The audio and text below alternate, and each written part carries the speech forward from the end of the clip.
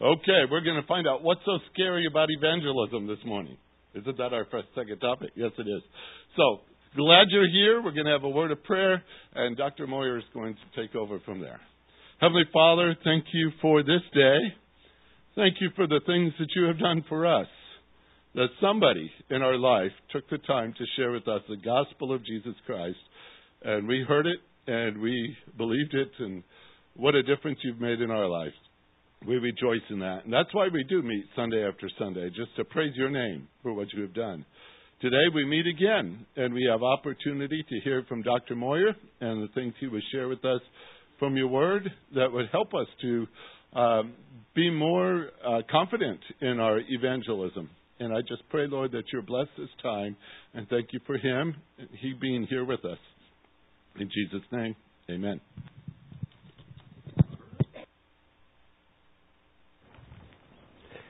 Good morning. That was weak. Good morning. That's getting better. Good morning. That's almost there. Good morning. It is great to be with you. Again, I mentioned, is this turned on? It is, okay.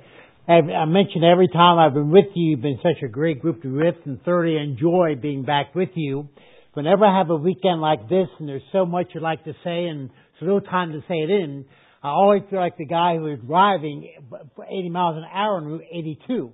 And a policeman stopped him and said, I'm going to have to arrest you for speeding. Guy said, for speeding, you got to be crazy. Sign says 82, I was only going 80. Policeman said, that's the route number, you fool. That's not the speed limit. Guy said, I'm sure the light of you said something. You should have seen me on 501. I pick up the travel about 501, but hopefully you find it awfully beneficial. Now, how many of you had a good night's rest? How many had a good night's rest? Okay, to most of us, and I am very sorry to hear that. Because I have found when the people of Philadelphia Church have a good night's rest, they completely forget everything you taught them in the night before. I'm so afraid that may have happened. I better find out. Last night, I reduced everything I said to one sentence. I want to see how many of you remember. Some of you are going to your notes. That's called cheating. God calls it sin. Without looking at your notes, what is that one sentence? Say it loudly and clearly. Love cannot be just words that come from my mouth, but a language that comes from my life. Again, love cannot be just words that come from my mouth, but a language that comes from my life. Now, this morning we're going to have that second part, and that is what's so scary about evangelism, and how do you overcome those fears? Now, does everybody have one of those booklets or bookmarks? Because I'll be going over that a little bit later. Does anyone not have that? If you don't have a booklet or bookmark, would you raise your hand? Because we got to be together. Booklet and bookmark, both together. Booklet and bookmark. If you don't have one, raise your hand. If you got them, we come in, they were free. They're now $5. But if you don't have one, raise your hand, okay? A booklet and a bookmark. So we're all together.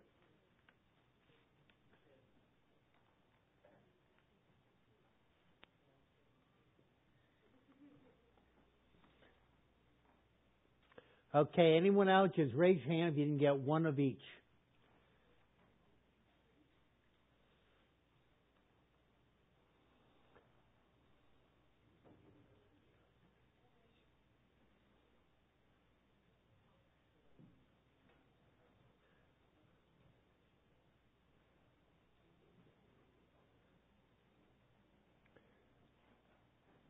Raise your hand if you did not get a booklet and a bookmark.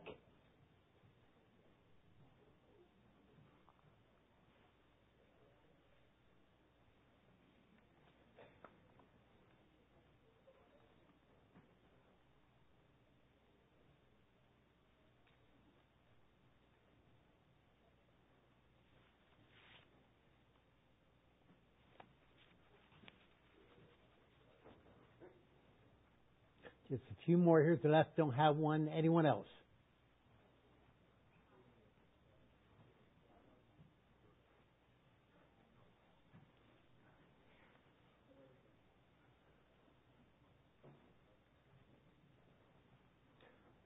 Okay, I think we're together. Anyone else doesn't have a booklet or bookmark?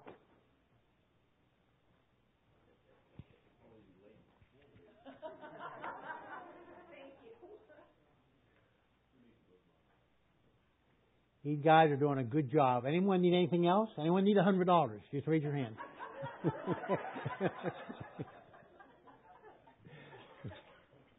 Okay, let's try and get started. What's so scary about evangelism, and how do you overcome those fears? Now, notice how I start. Most believers admit they do not speak to others about Christ with any consistency. Ask the question, why don't you? And they will answer in one word.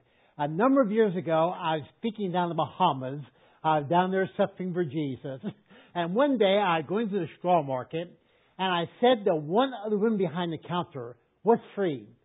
She said, the only thing I know is free is salvation. I said, why is it free? She said, because all you got to do is receive it. I said, why do you just have to receive it? She said, because Jesus already paid the price when He died for you. That woman did not know me from Adam. And yet the first chance she had, she said to me, Christ died for you. Now, I don't think there's anyone here with any kind of walk with Christ that would not like to have that same kind of boldness. But there's one 4-letter word to tell you what our problem is. All of us know what a 4-letter word is. Say it out loud. Fear. F-E-A-R. That's what's right in there. Fear. F-E-A-R. Now, with that in mind, let's continue. What is it that we are afraid of? Years ago, I wrote an article for National Magazine, and the article was entitled, What is so intimidating about evangelism? In the following 2 weeks, we received over 300 letters in response to the article because our people identified with it. And this mini seminar grew out of that article. Now, there's no way I can tell you everything I'd like to in these 4 areas. I'm not going to try. What I am going to try to do is give you a new perspective, a new way of looking at these 4 areas. Because sometimes perspective changes everything. I love the story of the girl who wrote home from college. And she said, Dear Mom and Dad, I have dropped out of school, moved in with a guy, expecting a baby in May, looking forward to seeing you soon, your daughter Barbara. Then she wrote, P.S. None of the above is true, but I did get an F in my last exam. Sometimes perspective changes everything. And what I want to do is give you a new perspective, new way of looking at 4 areas. Okay, what are they? Here we go, number 1. I do not know how to turn a conversation to spiritual things. I don't know how to turn a conversation to spiritual things. In other words, we don't know how to go from golf to God. Now, with each one of these, I want to ask and answer 2 questions. What's the problem? What's the solution? Okay, first of all, what's the problem? Number 1. You're using the wrong approach. You're using the wrong approach. You're using the wrong approach. You say, Larry, what do you mean by that? 3 things here they are. A, you begin by listening, not talking. You begin by listening, not talking. Now look at that next line. The goal is to get them talking well. What is the next word? Say it out loud. You listen. People good at turning conversations are not good talkers. They're good listeners.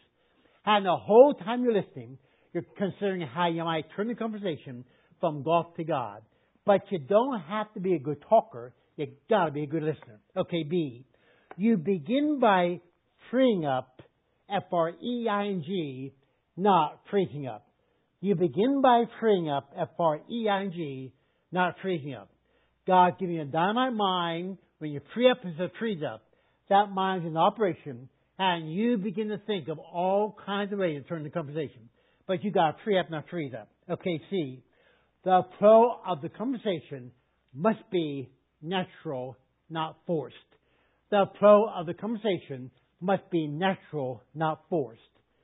The flow of the conversation must be natural, not forced. Now look at that next line. That's why it would take some people longer to turn the conversation than others. If you ask me in any given conversation, how long does it take you to go from golf to God? I would say sometimes 5 minutes, sometimes 15 minutes, sometimes 50 minutes, sometimes 5 hours, on occasion 5 days.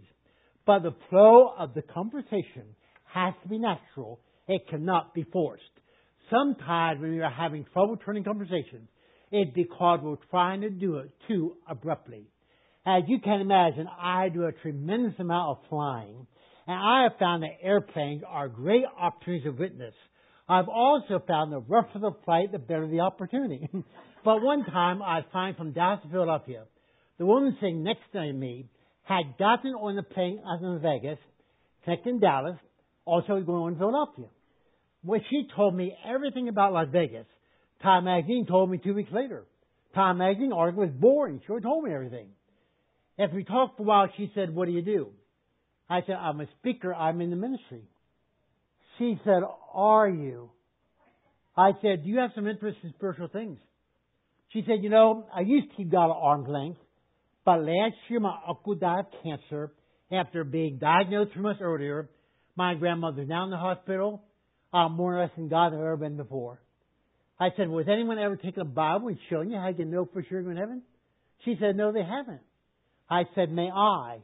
She said, quote, "If you would, that would be the greatest favor any human being has ever done." There are 30,000 feet above sea level. I had the privilege of leading her to Christ. Now, might be a minister helpful? Sure. Was essential in no way. All you would have had to do is demonstrate any kind of interest in spiritual things. She'd have taken off with you just like she did with me. But a part of the conversation has to be natural, cannot be forced. Okay, now with that in mind, what's solution number one? Enjoy the conversation. Enjoy the conversation. Now, do me a favor. Take that word enjoy and underline it again. Now, once you underline it, now draw a circle around it. Now, once you draw a circle around it, now box it in. Now, once you box it in, now put a star on the side of it. Now, once you put a star on the side of it, now put an asterisk on the other side. Now, the only problem is you can't read the word. But the point is, enjoy the conversation. Have a blast talking to people. Now, what do you talk about? Here it is. Talk about 3 areas. Here they are. A, family. B, job. C, background. Talk about the family, talk about job, talk about background. Now, why? Because any non-Christian is expert in the 3 areas. Family, job, background. They know a whole lot more than you do. So you take them an area where you're an expert to an area where they are, and to an area where they are an expert to an area where you are, and that's what it means to know Christ personally. Talk about family, job, the background. Now, I don't want you to have this stuff here. I want you to have it here and here. So what are the 3 areas? A, B, C, A, B, C, A, B, C, A, B, C, B. Just want you to be with me. So my family, job, background. Okay, number 2. Let God direct the flow of the conversation. Let God direct the flow of the conversation. Now, why God? 2 reasons. Why God? Because God is not expecting you to bring anybody to Christ. That is not your job. God's expecting you to bring Christ to anybody. So you got to be the direct kid. Let Him be the director. Now, what does that mean? 2 things. A, be open, respond to whatever He wants to do. And B, pray as you listen. Listen as you pray.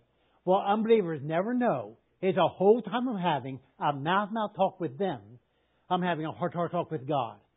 And I'm asking God for 2 things here they are. Ask God for 2 things. They are direction and boldness. I say, God, give me direction. God, give me boldness. Now, I hope it sends you out of your seat to know that in 49 years of ministry, never once have I asked God for that and did not get it. If I did not have it, it's because I did not ask Him for it. Now again, not here, but here and here. What are the 3 things you talk about? A, B, C. 2 things you ask God for. They are direction, boldness. Okay, 3. 3. Benefit from experience. 3. Benefit from experience. Now look at that next line and tell me if I'm reading it correctly. The more you do it, the tougher it becomes. Your repertoire transition decreases. Is that right? No, the more you do it, the easier it becomes. Because your repertoire increases.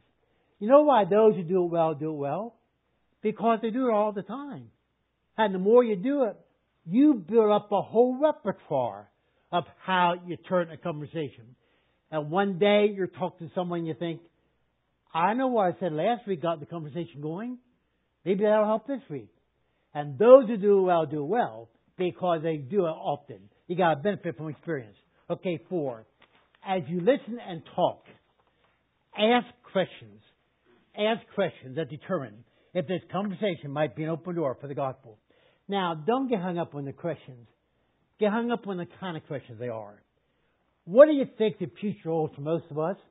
People love to talk about the future, even though they're scared to death about it. 2, do you think people today are more worried and confused than they used to be? Why do you think the problems in the world seem to be getting worse, not better?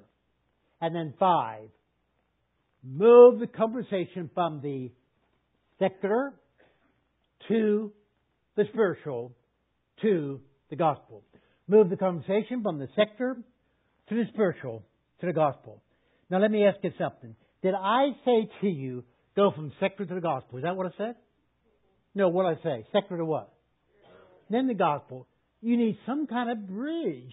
You can't say, I am delighted to hear you're an airline pilot. Have you come to a point in your life that you know if you're to die, you go to heaven? He's going to think, boy, is she afraid of flying? Instead, you need some kind of bridge. So having said what you said, now say something like this. Do you enjoy reading about religious topics or subjects? Have you attended or become involved in any church in the area? Have you ever examined some of the teaching of the Bible? Don't you think the most important thing of all is that we know for sure we're going to die? Has anyone ever taken the Bible and shown you can know? May I? Now I hope, if nothing else, that gives you a new perspective, a new way of thinking about how you turn a conversation. What are the 3 things you talk about? A, B, C. 2 things you ask God for. Direction, boldness. 3 steps you take.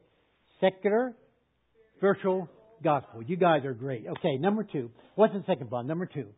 I do not know how to present the gospel. I do not know how to present the gospel. Now, there are those who come up with their own method. We have a son who's now 40 years old, teaching at a school in Florida. But when he was about 5 years old, he decided if his dad was going to be an evangelist, then he would be one too. And he's a people person who has never met a stranger. So he would walk up to anyone, anywhere and say, what are you depending on to get you to heaven? That's where we start. He'd walk up to anyone, anywhere and say, what are you depending on to get you to heaven? It's amazing how that opens conversations right up to spiritual things. And one day he was in a hardware store. He runs up to the counter. He says, what are you depending on to get you to heaven? The fellow was surprised how abruptly the question came up. He said, I go to church. I live good. I try to do what's right. And David looked at my wife and he said, he ain't going to make it. At that point, my wife had her door of opportunity. So it's her job to bail out the conversation. But all of us know 5-year-olds give away stuff we can't. So we better talk about it. Okay, what's the solution? Number 1. Learn the... A, what's the problem? A, what's the problem? Number 1. You may not have clear in your mind the message of the gospel and the meaning of saving faith.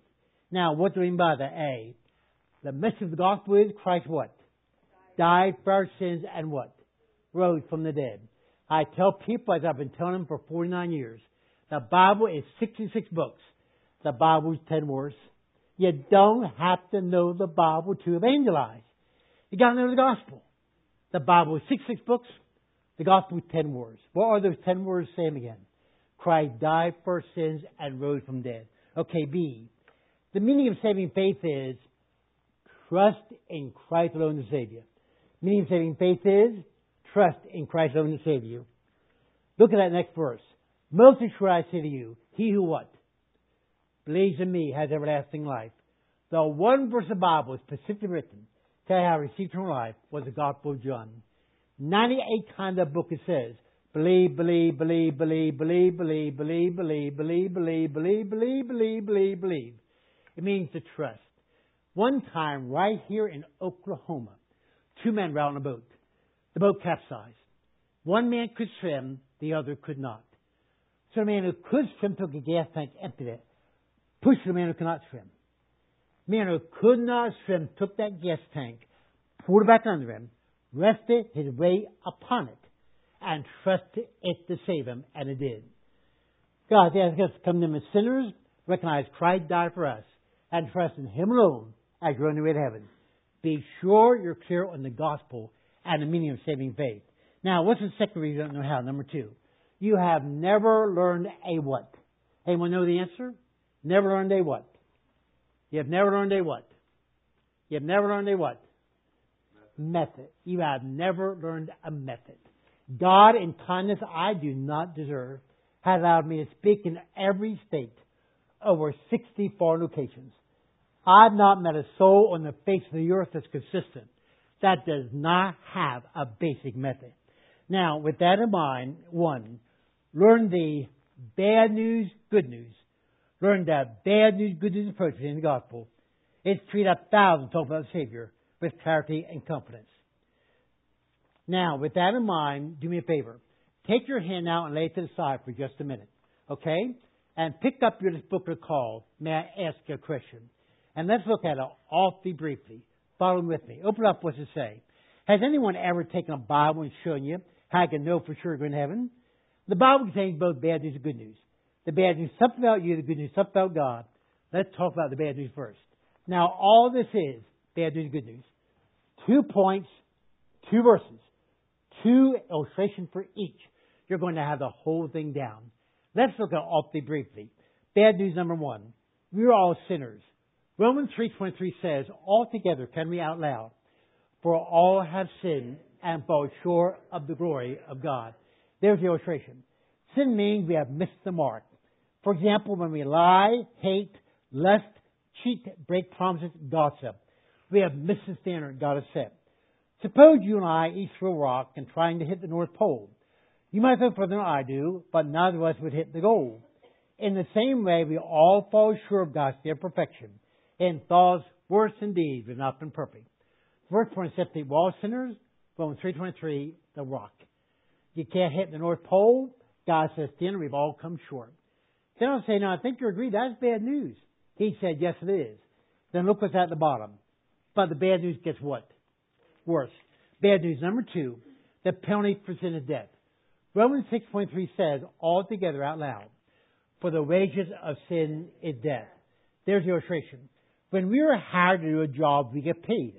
That money is our wages. That's what we've earned. The Bible says, by sin we've earned death. It means we deserve to die and be separated from God forever. So bad news, 2 points, 2 verses, 2 illustrations. We're all sinners, Romans 3:23, the rock. The penalty for sin is death, Romans 6:23, wages. Then I say, now I think you agree that's bad news. He said, yes, it is. Then I say, look what's at the bottom. But God made a way for us to live and be with Him forever. So after the bad news, He gives the good news. The good news, number 1, Christ died for you. Romans 5:8 says, altogether out loud, but God demonstrates His own love towards us, in that while we were still sinners, Christ died for us. Now, there's the illustration anyone can identify with. Suppose you're in a hospital, die of cancer, and I come to you and say, let's take the cancer cells out of your body and put them into my body. If that were possible, what would happen to me? He said, you die. I said, what happened to you? I'd live. I say, why is that? He said, you took my place.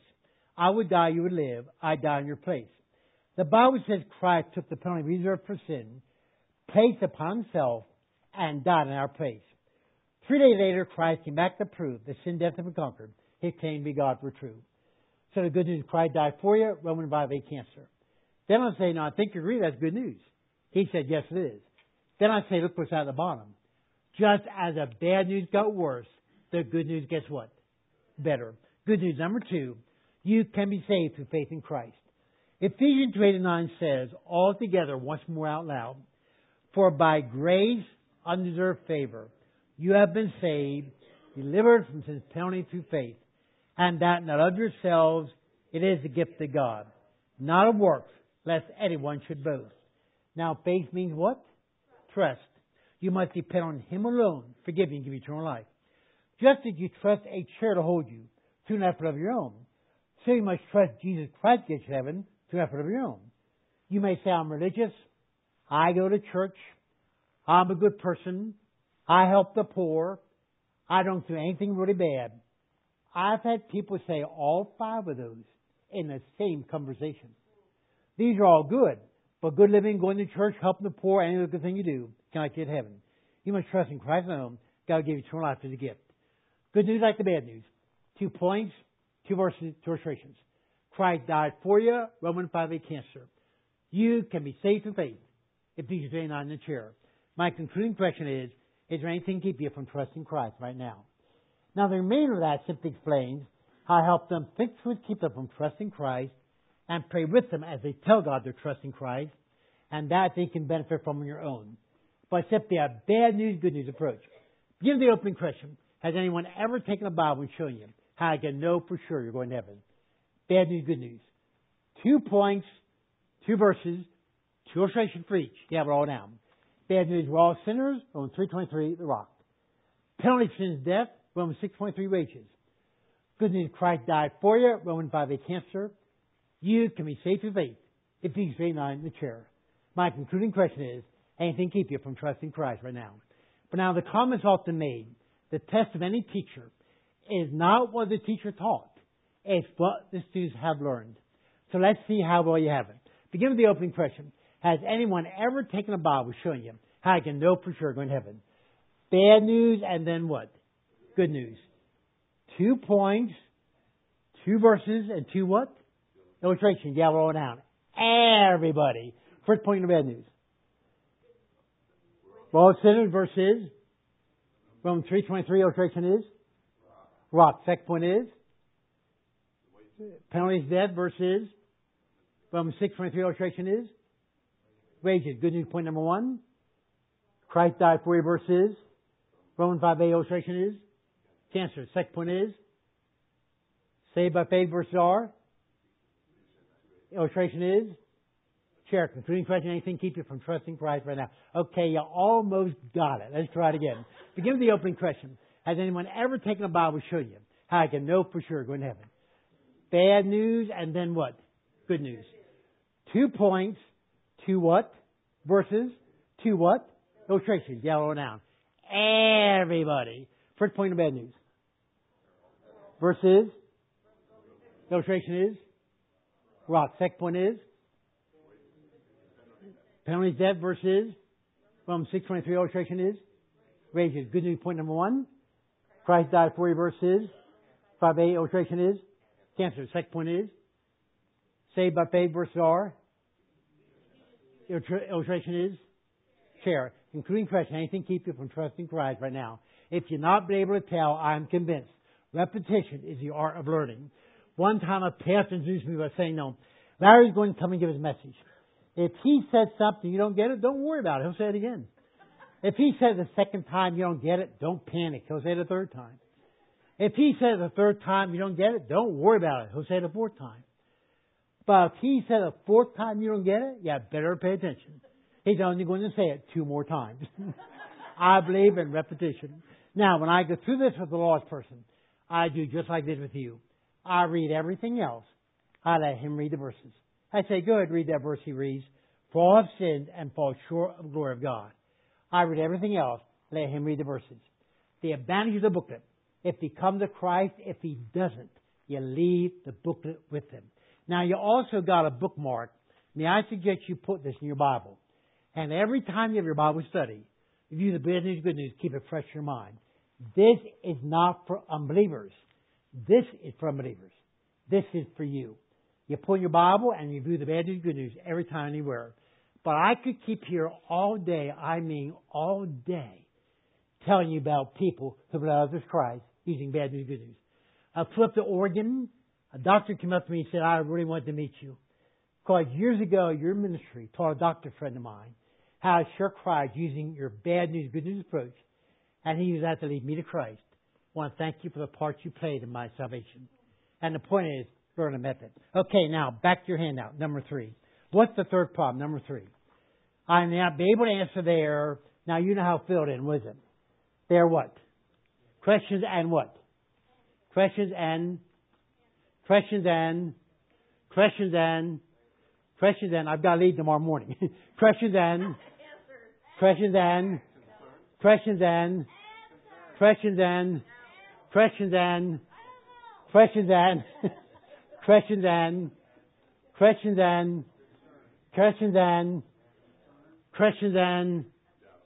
somebody said it. Objections. Questions and objections. I don't believe there's a God. Christians are hypocrites. I don't believe the Bible. I don't think Christ was what he said he was. That stuff so intimidates us. We'll afraid to say anything to anybody, anywhere. Now, with that in mind, what's the problem, number 1? I fail you to understand your biblical responsibility. a failure to understand your biblical responsibility. You say, Larry, what do you mean by that? Here it is. God is not asking you to defend the gospel. He's only asking you to declare it. God's not only asking you to defend the gospel, He's only asking you to declare it. I love this book. There is not one verse in this book that says, can you defend me? He says, will you declare me? Now, you know what I find interesting about that? Do you know who leads more to Christ than anybody else? A brand new what? Christian. Know what's interesting? They don't know anything. All they know is Christ died for me. And they tell him, her, and lead a whole world to Christ. God is not saying, can you defend me? God's saying, will you declare me? Okay, 2. A tendency to forget how people walk to Christ. A tendency to forget how people walk to Christ. Now, the next 2 verses tell you how it happens. And my speech and my preaching were not with persuasive words of human wisdom, but in demonstration of the Spirit of power. Their faith should not be in the wisdom of men, but in the power of God.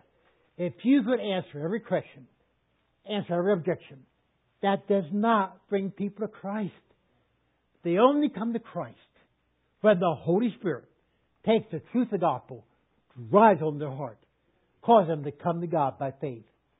Larry Moyer has never brought one person to Christ. God brings people to Christ. Don't ever lose sight of that. Okay, 3.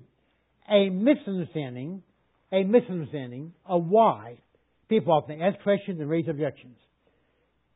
A misunderstanding of why people often ask questions and raise objections. Now, why do they? Basically, 2 reasons.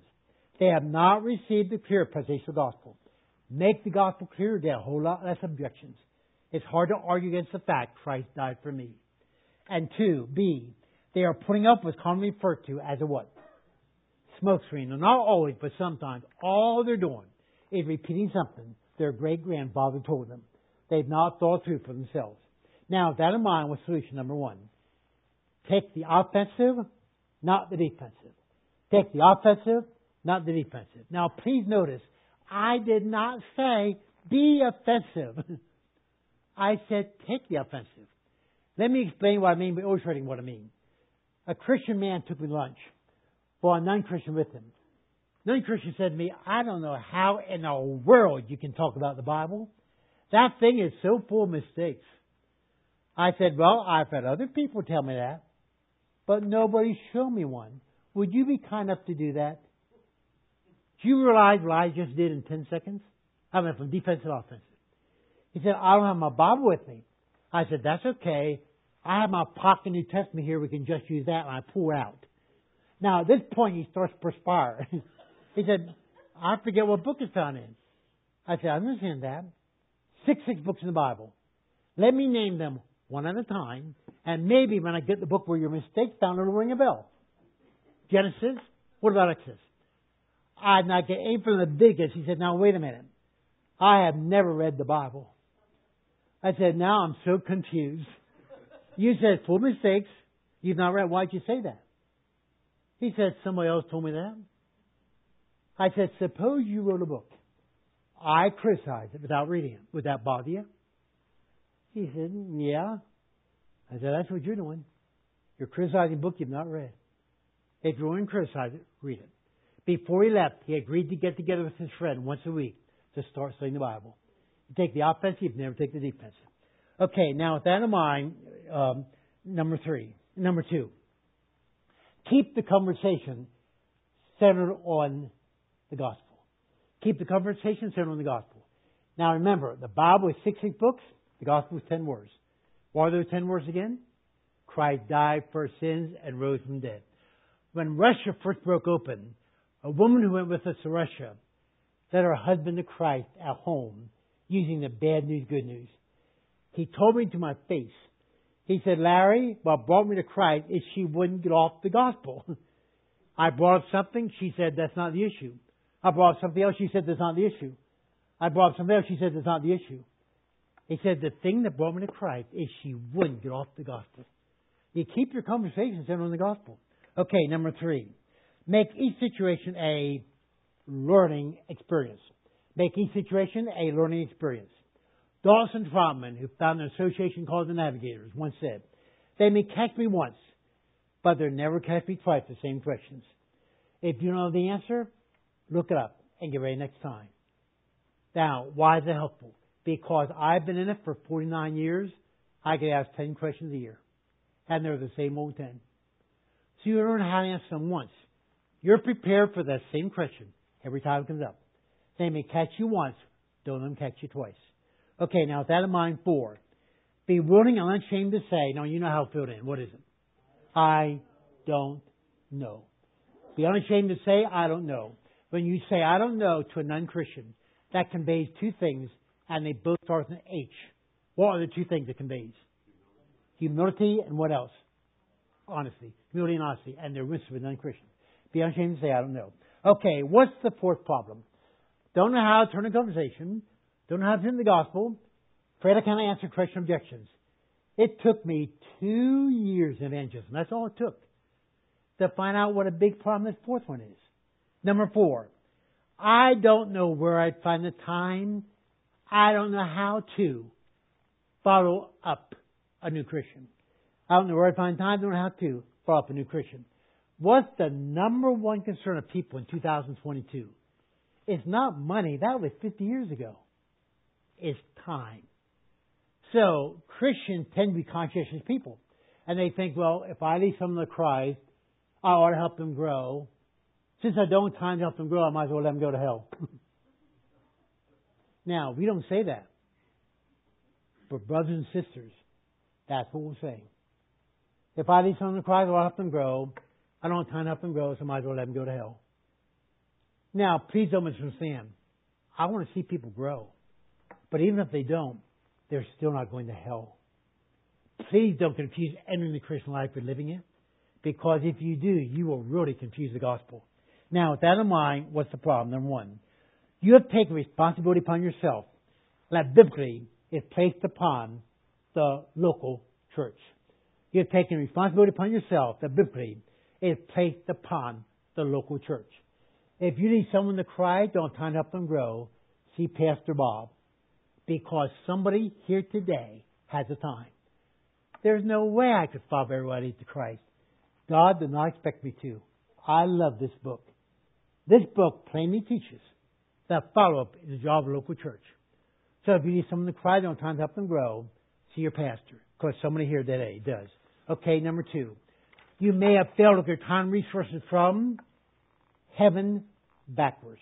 You may have failed with your time and resources from heaven backwards. You say, Larry, what in the world do you mean? Look at those next verses. Was our hope or joy or crowd rejoicing? Is it not even you in the press of Christ that is coming? You are our glory and joy. Before you go to bed tonight, take 5 out. Now try to remind each other to take 5 out. You just died. You're face to face with Jesus. What will you wish had been the most important things in your life? Whatever they're going to be then, make them important now. Live life from heaven backwards. Someone has well said, most important things in life are not things. Christ died for people. Are you living for things? You might have more time than you think. Okay, 2. You have overlooked the foundational principle of follow-up. A new believer needs you more than needs your knowledge. A new believer needs you more than needs your knowledge. People that follow up don't have big heads. They've got big hearts. It's not how much do you know. It's how much do you care. It's your presence, not your Bible knowledge, that makes a difference for non-Christians. And number 4, you've overlooked the abundance of Christian resources. You've overlooked the abundance of Christian resources. Our association has different things. You don't know the abundance of Christian resources. Today, all it takes is one index finger. Stop a new convert. Turn on a tape. Turn the page of your workbook. 2, you can learn and grow together. It takes one index finger to disciple a new convert. That's all it takes. Okay, B, what solution? Number 1. Arrange to meet with a new believer once a week for 8 weeks. Arrange to meet with a new believer once a week for 8 weeks. Or find another believer to do the same. The best thought there is somebody meets them once a week for 8 weeks. That's the best thought there is. It's your presence that makes a difference. And 2, let the abundant availability of resources help you. The abundant availability of resources help you. Our ministry had 3 things. Welcome to the family, grow in the family. 31 days to living as a new believer is now being used to disciple converts in maximum security prisons. It's the 31 things I wish you had told me that night on the dairy farm I trusted Christ. I'd have taken off like a rocket. And that is getting such a reception among new believers. 31 days to living as a new believer. When they come to Christ or outreach, that's the first thing we put in their hands, and they're growing as a result. Now, whatever you do, don't miss what I have in bold print there at the bottom. Oh, say it together with me, will you? The issue is never, are you afraid, or what are you afraid of? But instead, what are you doing to overcome those fears? Again, together. The issue is never, are you afraid, or what are you afraid of? But instead, what are you doing to overcome those fears? When you stand before Christ, you're rewarded. It'll be embarrassing to say, I was afraid. That's why I never mentioned your name. It'll mean everything to say, I was afraid. And you know how you helped me overcome those fears and see Him abundantly reward you. The issue is never, are you afraid, what are you afraid of? But instead, what are you doing to overcome those fears? Now, one thing in closing. One time was a boy walking on the seashore. He saw gobs of starfish. He picked them up and started throwing them back in the water. A man came along and he said, what are you doing? And the boy said, well, I'm saving these starfish. And the man said, you can't save all those starfish. There are thousands of starfish. You can't save all those starfish. The boy picked up one starfish. He looked at the man and he said, I may not make a difference in every starfish, but I'll make a difference in this one. And he threw it back in the water. You will not lead everyone in Oklahoma to Christ. But if you need one person in your life, first of all, you'll never recover. There's no recovery known to man. And secondly, you'll go to the grave. Part of the 5% of all Christians who need someone to Christ says 95% who don't. Studies have proven 5% of all believers ever lead someone to Christ. 95% don't. You know why they don't? They're not talking to anybody. Because you can't talk to people consistently in 2022 without leading someone to Christ. And for that reason I say, the issues, not are you afraid, what are you afraid of? But instead, what are you doing to overcome those fears? You know what my burden is for you, brothers and sisters I've come to love sincerely? I don't want this to be a church that talks about the lost. Because if you do, nobody's going to come to Christ. I want you to be a church that talks to the lost. Because that's when people come to Christ. Don't talk about the lost. Talk to them. All God's people ought to say, amen.